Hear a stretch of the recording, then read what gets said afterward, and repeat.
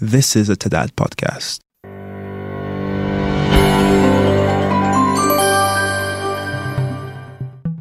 Today I'm joined by Alicia Miller. Alicia is a co-founder of the Forum on Tax Administration's Community of Interest on Behavioral Insights and has authored several publications on behavioral insights, including her most recent release, Behavioral Insights for Better Tax Administration, A Brief Guide. In her day job, Alicia is the Director of Analytics, Research, and Technology at the IRS. She is passionate about helping organizations build better people strategies and innovation agendas. Alicia, it's nice to have you on the podcast. Thank you. It's so nice to be here. And I will start off saying I work with the IRS, but today I'm here representing my own views and opinions, and I'm excited to continue the podcast with you all. Much of your work in recent years has focused on this topic of behavioral insights. What is behavioral insights? It's about understanding human behavior and applying that to policies, interventions. How can we better achieve our goals? So in tax administrations, whether we're trying to improve our taxpayer services, if we're trying to increase the amount of people that are using some of our tools and services, or if we're trying to improve compliance, all of these are so fundamentally based in behaviors, human behaviors. The more that we can understand that, we can understand why some of our programs are not achieving its objectives, why some of them are, and how we can improve. And so it's all about human behavior. So you co-founded and led an international tax community on behavioral insights. Can you tell us a bit more about this and how it got started? One of my colleagues, John, had actually presented at the OECD, started having a conversation with a couple of people, which we carried on. So we actually got a handful of countries together who are doing some work in behavioral insights. This is within tax administration. And we realized we were kind of copying each other. We were borrowing insights and said, hey, what would happen if we talked more regularly, if we shared more about what we're doing, not just some of the more publicized work, but if we really just talked and shared some of the things that are working for us, not working for us, some of our new innovations, maybe what if we extended this conversation to even more countries? What would happen? And it was so amazing because that's exactly what we did. We started this community of interest. It quickly grew to, more than 30 countries and tax administrations.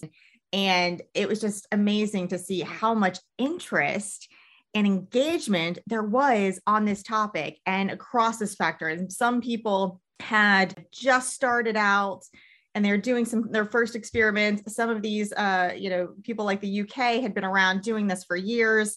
And then we had some that said, okay, well, I don't really know what this is, but it sounds interesting. Maybe I should be in part of the conversation. And they joined us just to learn what it was about. And so, from there, it's just expanded into some really great conversations.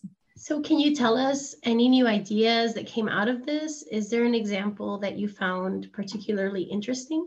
Working in a global level, I think we learned that we all have a lot of similarities in our mission and what we're trying to do, but sometimes there's differences in how we go about it. For instance, I'm from the US, and for years we would go to taxpayers and say, we will not call you. If you get called, someone's asking you for money, it's a scam, we will not call you. We're very paper-based in our communications, but then talking to some of our colleagues abroad, they actually do have very active call centers. And, in one situation, a taxpayer actually commented, if it's important enough, my tax administration will call me. They will call me and tell me I need to do something. And so it's interesting to look at what some of those differences are, because that does impact some of the strategies. A lot of times what we see from behavioral scientists is they're trying to determine what changes behavior and then explain why. What's the reason that you saw these differences between a before and after? And it's usually done through an experimental trial. And so for us, and we might, especially if it's very paper-based, send out a letter communication. We would try different templates and see what worked the best as far as maybe getting people to use some of our help services, or maybe if you have an overdue tax notice to actually make your payments. But one thing that did come out that was interesting is our colleagues in Norway. So a couple of years ago, we all went through a pandemic. completely changed how we work. And so we're sitting here thinking about how we use behavioral insights for building evidence to make better decisions in the future, better operations in the future. And we were walking into an environment where there was no playbook. None of us had ever walked into that environment before, but it was humbling that some of our, you would see some senior leaders saying, what can we do? How can we apply behavioral insights? And they needed something now. And so we would actually canvas and say, what do we know from our literature? What do we think? What are some of our hypotheses about what's going to work? And Tax Norway says, you know what? We're going to send out a survey experiment where they crafted the survey, got a statistical sample, and they would provide information and just say, all right, here's a scenario. Let's say we go out with this communication and then garner responses about how does this change your perception? They actually had a test where they could show that just by advertising that they were going to reduce the number of audits, which is reasonable. If you have a lot of people working from home, you're limiting contact, people have fewer, people are losing their jobs. It's a reasonable response that you want to show empathy. And I think that was a large part of the conversation. But what they found was there was an increase in the number of people who felt like they didn't trust the organization because more people were going to cheat. And now you're not able to do your job. And so it actually lowered trust in tax administration, according to this experiment. And so to be able to show a new kind of technique to get those insights and bring that back to not only their leadership, but our broader community and saying, hey, this is something that you might want to be aware of. It's based in the literature. We've been able to show it through this experiment. It was just great to see, again, tax administration applying some innovative techniques, but then also through these dialogues, being able to share that more broadly. So let's talk about your publication, Behavioral Insights for Better Tax Administration, a brief guide. Can you tell us more about this, please? Yeah, so this actually came out of our work with the OECD's Forum on Tax Administration. And as we were having this dialogue, as we were talking, some of the lessons that we learned are, you kind of need to work at a couple different levels. For the tax administrations that started down this journey, who were able to have some of their successful applications of behavioral insights, is that, it always started with support from the top levels. When the top levels said, I care about this, I want to see this happen, it was much easier to make things happen. And I think everyone here can relate to that.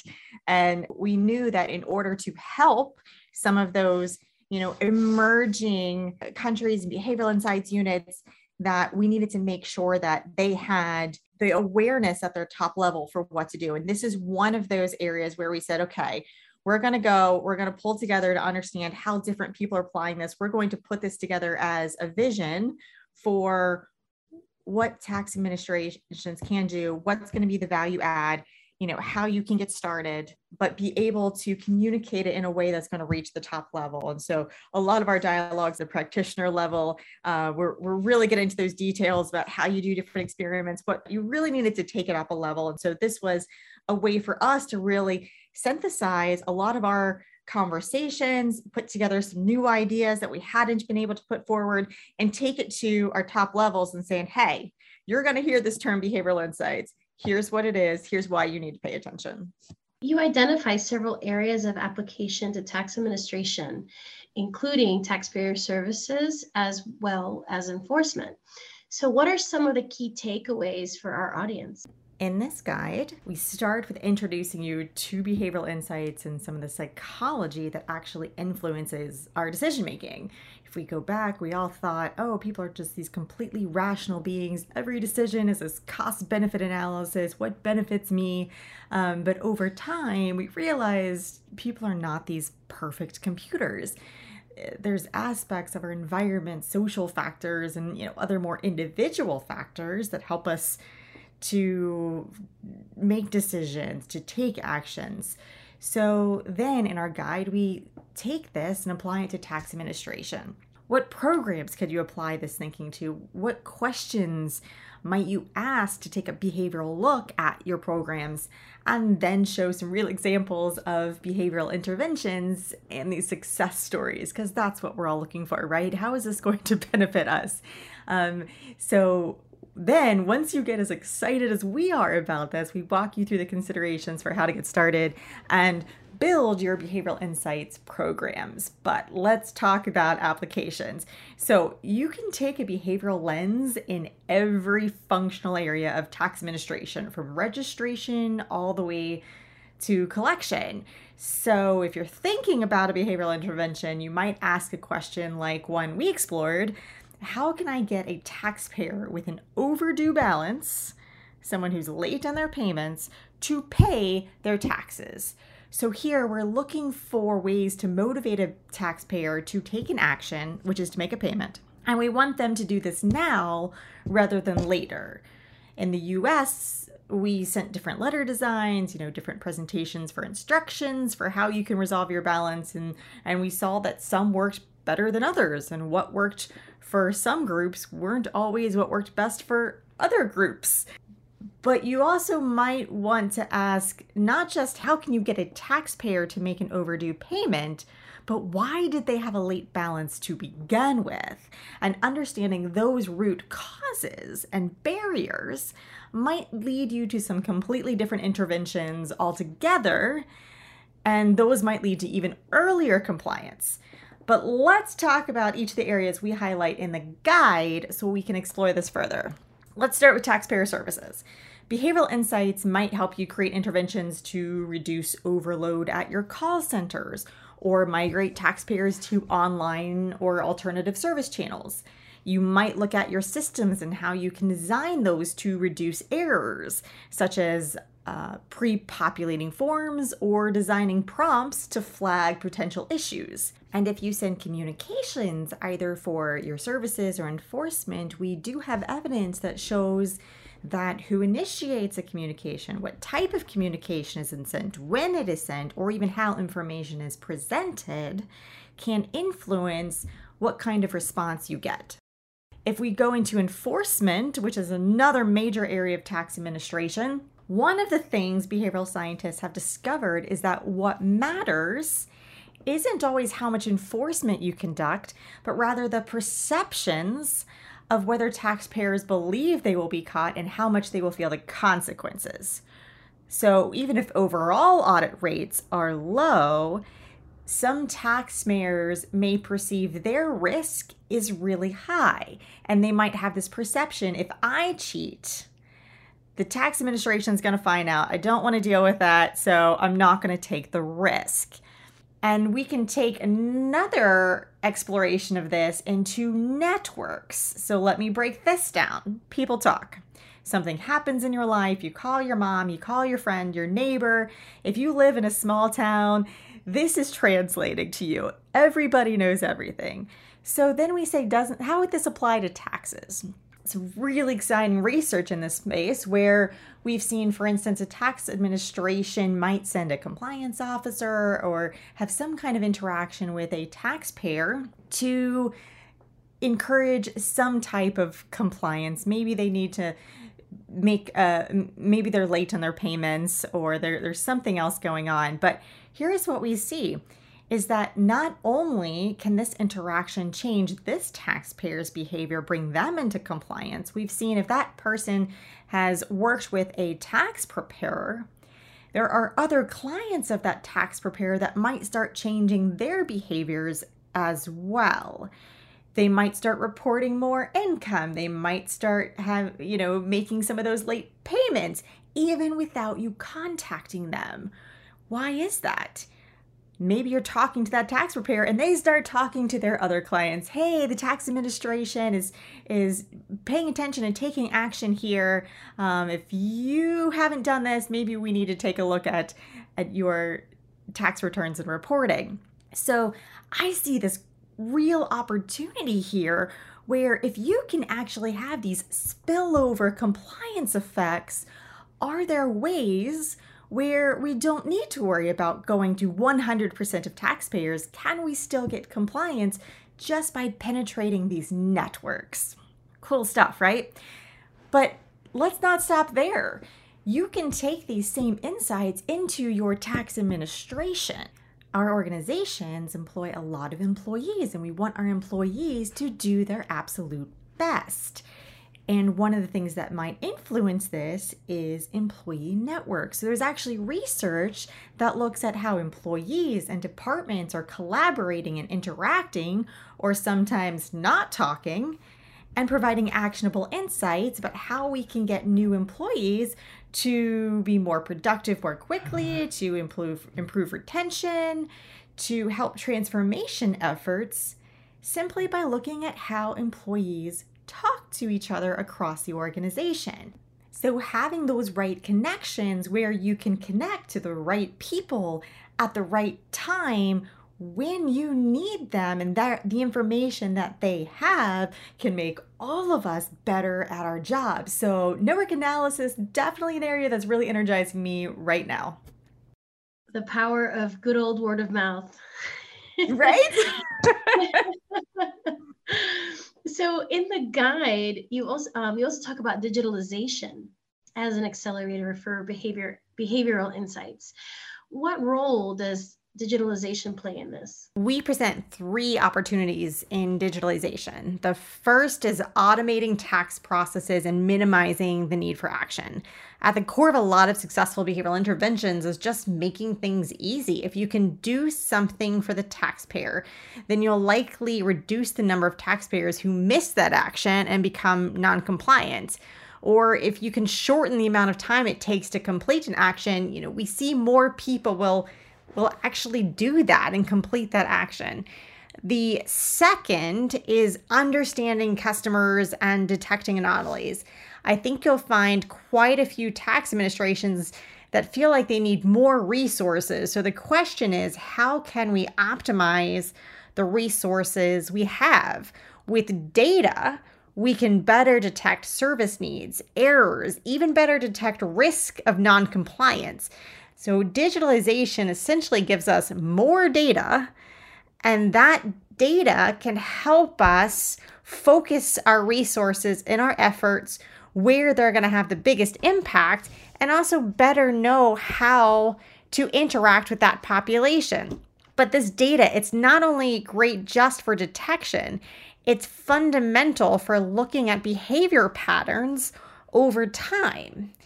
And when you're looking to evaluate the impacts of a new policy or a new enforcement initiative, for instance, having data will better enable you to look at those behavioral responses by looking at behaviors both before and after that event. The third is interventions to change behavior. Greater digitalization increases the types of interventions that are possible and potentially could enable real-time prompts. So consider today when we might look at returns after the fact, find errors, and tell people to correct them. What if we could reach people in the moment they are taking action, entering data, give them the information they need right then and right there to get it right? Digitalization just absolutely enhances the opportunities that are possible for a tax administration.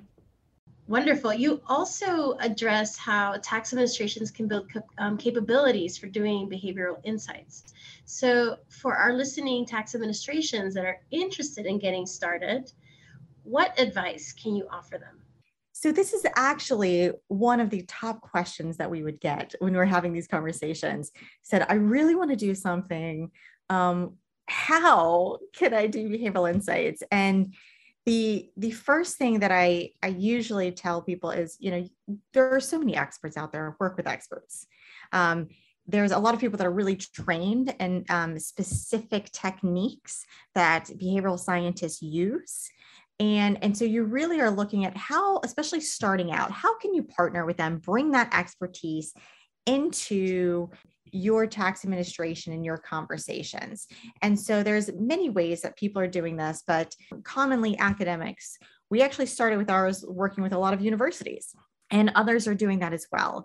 From the university side, for us, we actually have in the IRS our Joint Statistical Research Program, but you can submit proposals, you can come in, you go through a clearance process. No one's coming in and just getting access to tax data right off the bat. But there's a process by which we can bring in professors or other students who are going to work with us and bring their knowledge, bring some of the latest innovations to say, how can we do something here and how can we get insights? And so we actually, through this program, found it very economical because we had this mutual benefit of let's bring in people who can help us get insights, but then we can provide access to, data and environments where you potentially could have a publishable insight. And in academia, that's gold. For them, that was actually the compensation, the ability to potentially be able to publish new research. And so we didn't have to formally compensate them, such as through contracts. But there's other,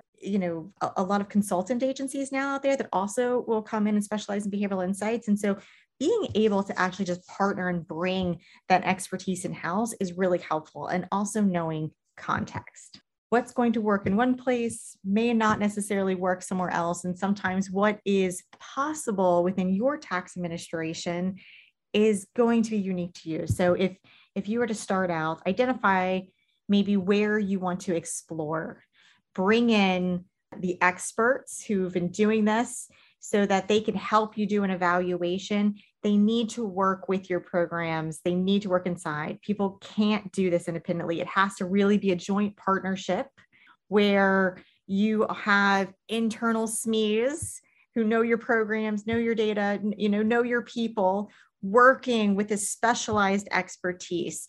You might need to look at your legal considerations. There's going to be data access or just access to your, there's those kind of governance considerations where you need to make sure you have those foundations in place, but those partnerships are really the best place to start.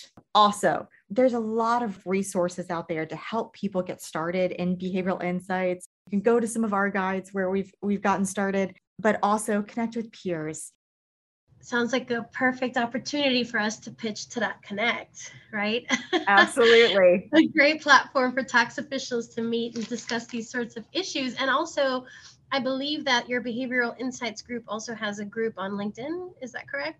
There are Behavioral Insights groups on LinkedIn. We kind of keep our conversations amongst the member countries, but there are absolutely, there's several different LinkedIn groups that are active in conversations, and they're going to share their research. They're also commenting on things that they're seeing from some of our leading researchers in the field and experts, as well as things that they're seeing from colleagues. It's a fantastic platform these days when we start getting into the ability to connect socially, globally through modern platforms. It's incredible. Fantastic. And we look forward to having you on TDAT Connect, Alicia.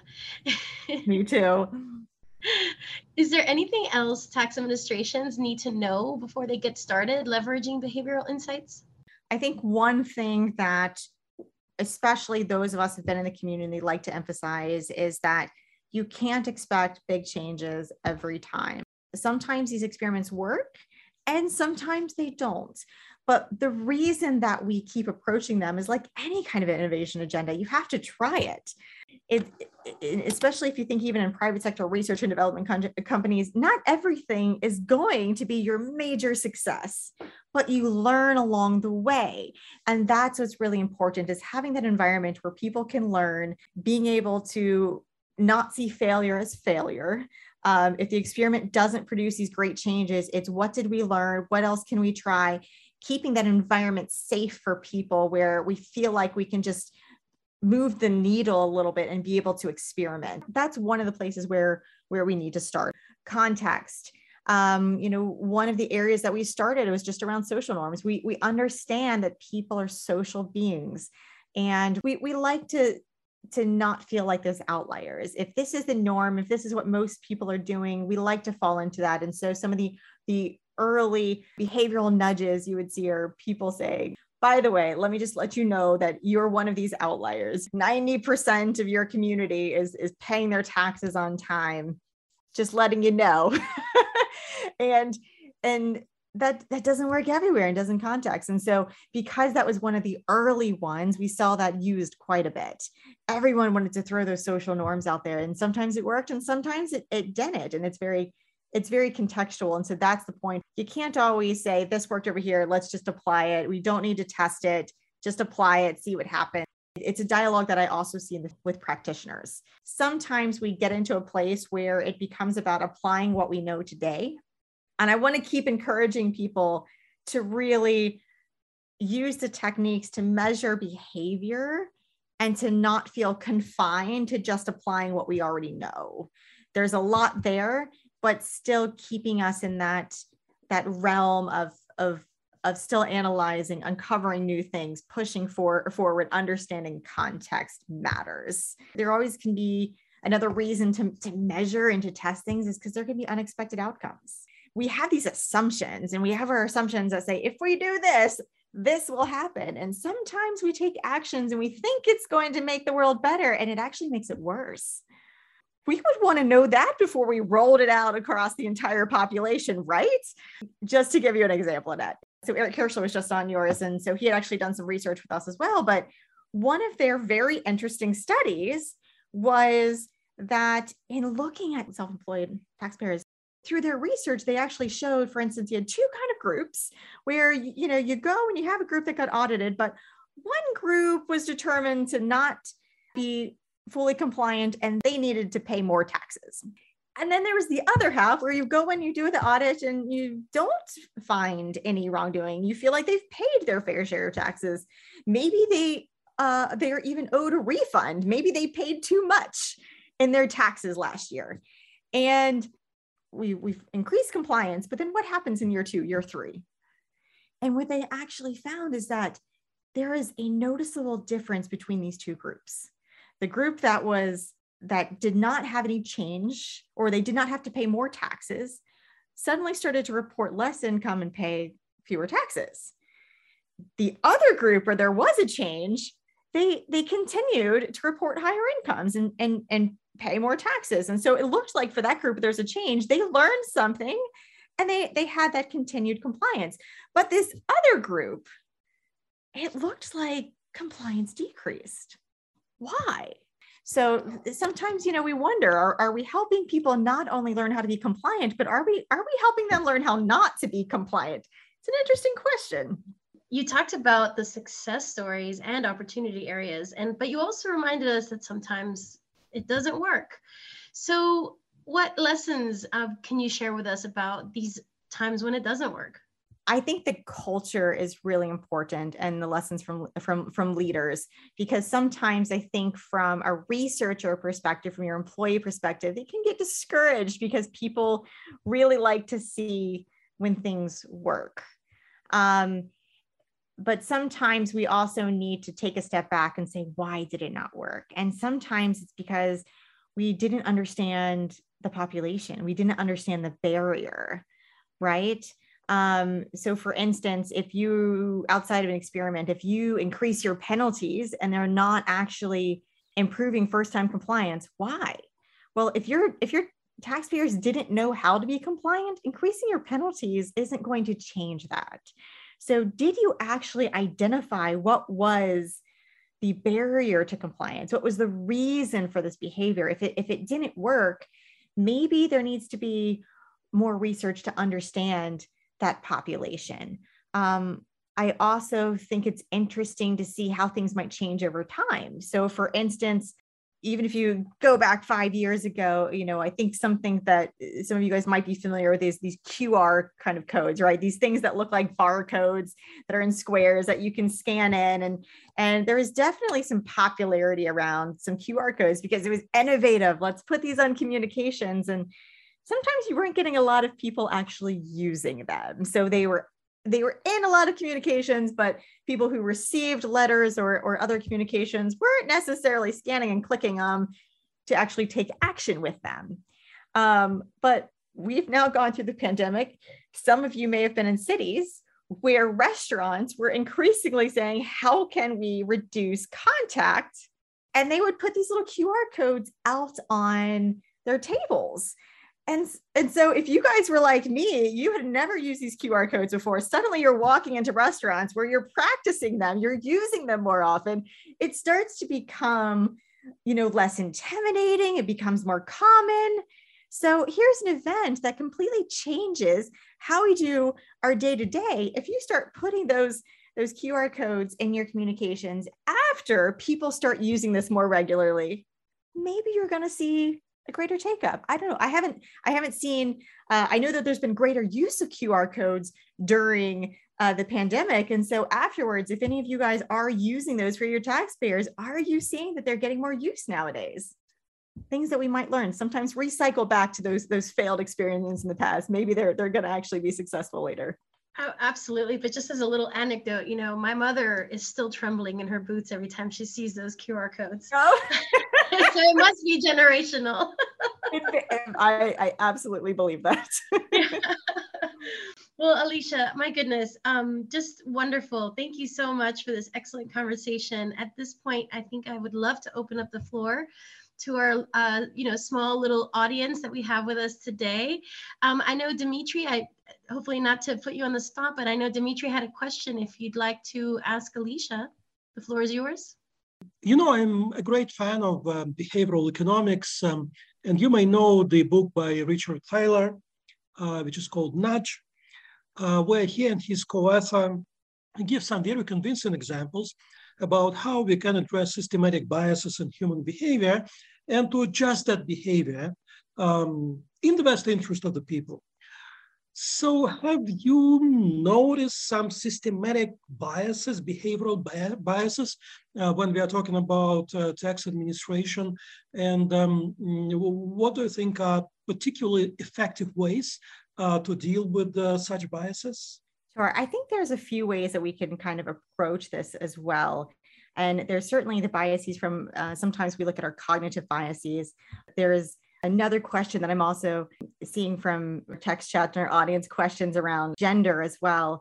And I think equity is something it's an important conversation, not only here at home, but globally. And so if we can start there, I think I can say that I have seen, some of the other research where people are looking at in different contexts where there might be those kinds of biases.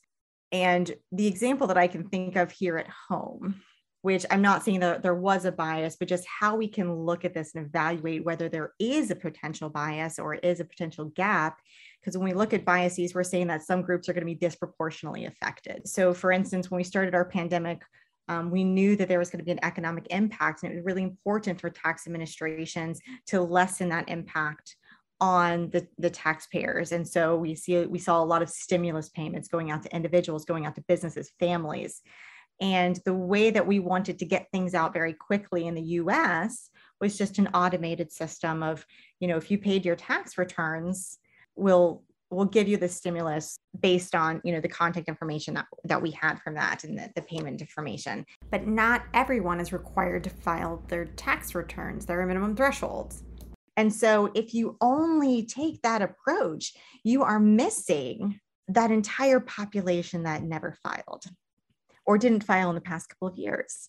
And so there was a really quick effort to create new systems so that these non-filers can come and file so that they would be eligible and not that they would be eligible, but they would be able to receive these payments. So there wouldn't be that disproportionate impact. And when you start looking at who doesn't file, it's very likely, particularly on those lower income, that you're going to see some differences to the population that is filing their taxes on a regular basis. And so understanding that sometimes the way that we implement can leave some people aside. And also I saw something published with the OECD as well, in looking at certain areas, there's different consumer patterns between women versus others. And so if you were to look at your VAT taxes, they were suggesting that there might be a disproportionate impact because of those consumer behaviors. And so I think that's where we kind of start, is really looking at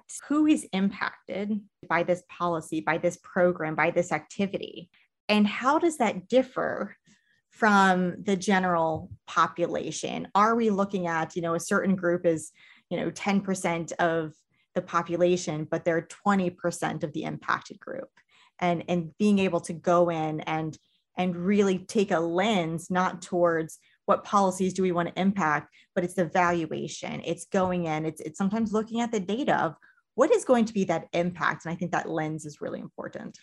So thanks for this really, really engaging discussion, Alicia. And there's so many questions, but one in particular I had returning just a few days ago from a visit to one of our partner countries, something that really interests me is what you think would be the kinds of capacity and tools and infrastructure, so to speak, that tax administrations need to have in place to be able to really be able to track and monitor, understand and interpret, and then respond to taxpayer behaviors in the taxpayer population. I'm really curious to hear this because it's one thing to know that tracking behavioral trends is important, but also this idea that you have to be able to use that information, and have the infrastructure in place to do so. So I'm curious what you think needs to be in place to be able to do that. It can be a little different too, but absolutely. So we know for e-filing, for instance, if you're electronic filing, if you are saving, all of those, fields somewhere, then it gives us an ability to look at historically, are there differences in how people's income trajectory has gone, or we can look at differences again on things like expenses across people that have similar occupations. But it starts with collecting that data somewhere. So having that data stored, and there's different ways that people can do it. Sometimes people are looking at data warehousing. You can move into environments of data lakes. There's different ways in the data, but having your data engineers come in, your IT departments are really important to say, how can we create that environment to store that, but also how are you collecting it? How are you transmitting that data? On call centers, if you had people that called and they're calling multiple times, if you could see in the data that from a particular phone number, they're calling multiple times, you immediately know this person is not having their need met. So if you were able to follow up and say, we saw that you had to call multiple times, or if you had survey data where someone called in and then there's a survey that says, was your need met? There's technologies now where we can do voice to text, where you're just having a phone conversation with your call center. And I think we see that also, like, this call may be recorded for training purposes. If you were to transcribe that and store that data somewhere, it takes sometimes, that can take up a huge infrastructure, actually store the amount of data, but there's options for whether you're doing it like on-prem, which is on your local infrastructure, or if you're going into a cloud. I mean, there's different ways that you can do that. Most important is having that infrastructure available. And sometimes it's just massive. It's too much. It's too much data. I mean, if we think about the amount of taxpayers that we have, even in America, that's a lot. And it also, your systems and trying to search that data can be very slow. So not only is it important to have that data, but sometimes how can you condense that data to make it easier for people to actually work through that? And so sometimes pilots of, let's just get a small subset to work with and see how can we better work with this information. For instance, maybe you don't need all of the data that's collected, but sometimes what we would do in a research environment is, we might make a copy, you get select fields and you put it in a smaller environment. I hear, at least in the technology space, the conversation's gone from big data to small data. It's how can you pull out just what you need and put it into a smaller environment when you're going and running these computer codes to grab this data. It can do this more quickly so that you can really enable your researchers and your teams to work with this better. Sometimes we are creating separate research databases so that we're not necessarily pinging their systems. There's a bit of a security there of saying, here's kind of a separate data set. And also sometimes if we're looking at just overall events and the impact, we might even de-identify that data. So that's another consideration that tax administrations might have in some areas where you can go in and remove all of the identifiers or give it some random identifiers so that you actually don't know which taxpayer that is. You're helping to protect that data, but still being able to see what are those aggregate insights. That doesn't always work if you're trying to identify, like, Joe has called me 20 times and he really needs some help, guys. We really need to talk to Joe. So that's one thing that I think on the infrastructure is just working with your IT, your data engineers to say, how can we build this, but also working with analytics teams, various different tools out there that people can use. We have R or SAS or Python, which a lot of people are using in kind of this big data environment. If you're looking at more of the data analytics side and using that for behavioral segmentation and behavioral analytics, those are some of those tools there. But I don't want to limit that because, as we were mentioning earlier with this survey experiment from Tax Norway, there are different tools that they would use for those kind of survey experiments. Other people are taking people in the lab. If you don't have this data infrastructure, you can still start today. I just wanted to find out from your experience where you have been able to implement this in any of the tax administrations. What has been the experience, especially for those tax administrations that are just on a journey of data-driven compliance management, especially that it's when you come down to Africa, we are adopting technology. And yes, the technology is there, so there's a lot of data, but bringing your staff on board to be able to use this data to make decisions regarding the taxpayer and revenue management. Yeah. Oh, that's so exciting also to see you guys starting your journey. On the implementation, I think we've seen some really successful implementations. And sometimes when they have been successful, it's kind of like, if we've done some of our experiments, part of it is getting the right stakeholders together, is getting that right buy-in. And then on the system design side, I've seen some results, for instance, even in Australia, where putting in these prompts, they saw a lot of changes in the data just by having these prompts. There's also an example over in New Mexico where they're looking at unemployment insurance and doing very similar things of helping to make sure that when people are going to claim some of these benefits, that they are actually eligible, and using some prompts to make sure that the people are admitting to some of the income that might make them not eligible for some of these benefits. And so there have been some really successful implementations, both in maybe some letter experiments, changing some of the call scripts, as well as just designing some of your online systems that's going to encourage some of the results. And we do have a few examples that are going to be in the Behavioral Insights for Better Tax Administration, a brief guide as well. Let me throw in a couple additional insights.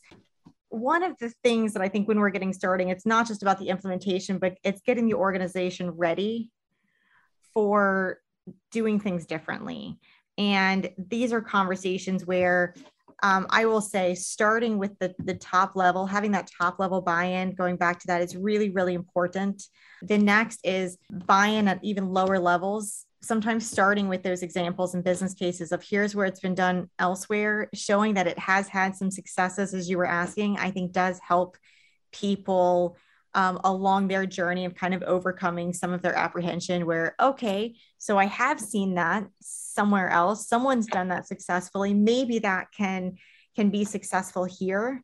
And also recognizing, if you are implementing any kind of innovation, any kind of data driven, there are changes even to our employees about how they approach things, how they use things. And so if you're asking people to use data, do they have the skills to use data? Do they feel comfortable? Do you have that data literacy where it's building that capacity within your organization? And sometimes it's building habits, because there's very certain ways that we like to do things, and we do those repeatedly. We do those over and over again. And so then when you throw something at us that says, how, do it differently, use this information, some people are going to catch on very quickly, and other people are going to be slower, and recognizing where your people are in the adoption of those new processes, those new tools. And sometimes it's a complete change. Whenever we move digitalization, there's usually people that were doing something similar in a very manual fashion. And they, if the organization is going to be moving to a more automated way to do things, for instance, it might mean that these individuals are no longer going to be doing some of those jobs and those same jobs, and maybe they're going to be shifted into other things. And so preparing the organization for data driven, definitely have communications often, like have your leadership express repeatedly their commitment to this, having more feedback loops through the organization that says, how are things going? How do they understand? Do you have the organization bought in and along that journey with you. All of those communications and feedback loops and making sure people know what they need to know is going to be really important. We look forward to having you back again, hopefully sometime in September with everyone all together so we can revisit some of these topics. I don't know, Justin, Mambo, if you wanted to ask a question quickly or... No, just wonderful. This is wonderful.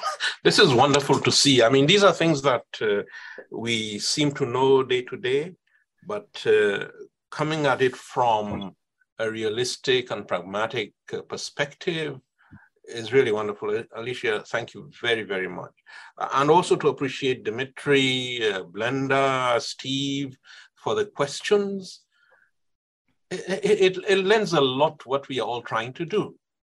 Networking, ecosystems, and so on. And it leads me back to what is going on in Nairobi, which Dimitri knows about.